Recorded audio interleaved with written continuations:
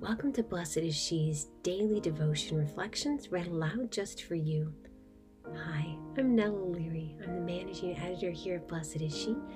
I'm so grateful to be able to share the words of my fellow writers, over 40 women from every stage and walk of life.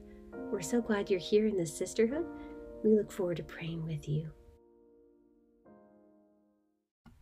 November 3rd, 2020. Today's reflection is written by Elise Howe. Great Banquet Invite. Ping, ping. Hearing the familiar sound, I tap the screen of my phone to see a message from a respected friend. How can I be praying for you? Pause to think. My mind shuffled through the many intentions on my heart. In a moment of grace, I had the courage to confess. It's humbling to admit this, but I need prayers for greater discipline in how much time I'm spending on social media. I feel convicted to change my habits. I know I should be spending more time in the Word and in prayer. Yes, she replied. She went on to make a comparison that rang true to my experience. It's like grabbing dinner from a fast food drive-thru instead of sitting down for a gourmet meal. What a great analogy.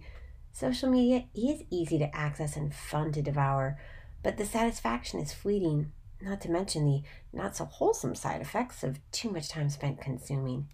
By no means am I saying social media is completely bad, but I am saying that for me, and I think for many of us, if we are honest, social media is a distraction from the life we're called to in Christ.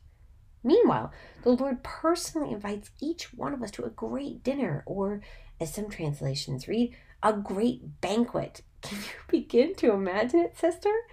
In the Gospel, Luke 14:15-24, we hear 3 invited guests make excuses as to why they are too busy to accept his generous offer.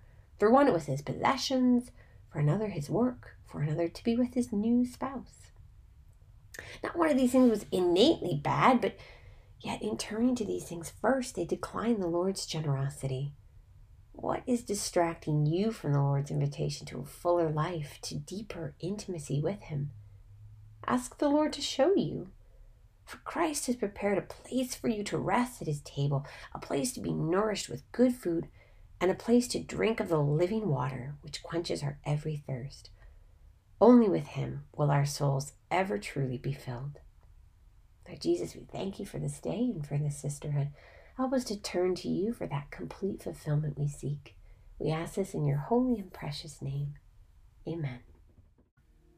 Thank you for listening. You can subscribe to receive our devotions via email at blessedshe.net/subscribe.